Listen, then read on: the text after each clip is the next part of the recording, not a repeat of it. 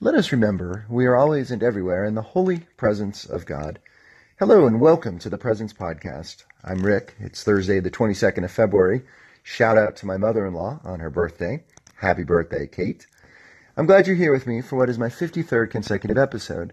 Every day since the start of the year, I've intentionally moved through my daily life with my eyes, my ears, and my soul open to how I experience God's presence. Today, I experienced this very early in the day. Stick around here for a few minutes, and I'll tell you about it. You know those days, provided you live in a climate in which this happens, when the temperature drops significantly, so the high temp for the day happens right after midnight, before the cold front plows through? My most notable experience of the presence of God today was like this in the first hour of the day. If you listened to yesterday's podcast, you'll recall that I spoke of how a song and the music video for it by a Canadian folk singer named Alana Lewandowski has been flowing around in my head for a few days now. After I recorded and posted it, I went down to my kitchen after midnight to prepare my lunch for today.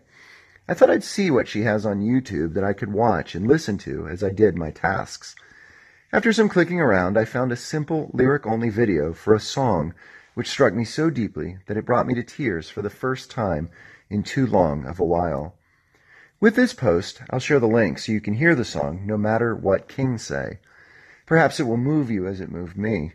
Based on the idea of Christ's kenosis, or the emptying of himself into the poverty of humanity, as described by St. Paul in Philippians, Alana wonders, precisely as I've been wondering, especially in the week since the murders of the 17 students and educators in Florida, how did we get so heartless?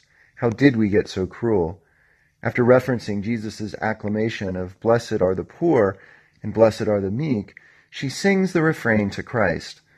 But I find it hard to tell how that could ever be when the merciful are burdened and the mourners ridiculed, and the bystanders stand by and play by all the rules.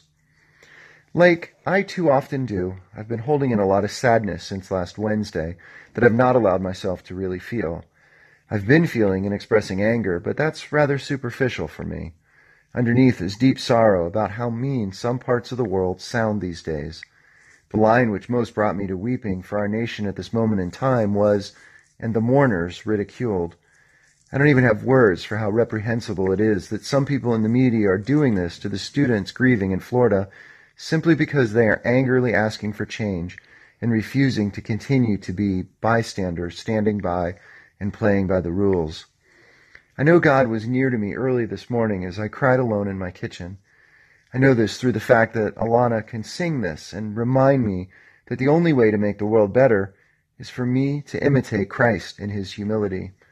I do this by asking God to empty me of my own pride and my belief that I know how best about how the world should be. This is my Lenten task this year, and I am so grateful that God, through Alana, after midnight, showed me my own need for kenosis and a way to it. What has brought you to tears lately? How did or didn't you experience the presence of God at that moment? Thanks for listening. Blessings and peace.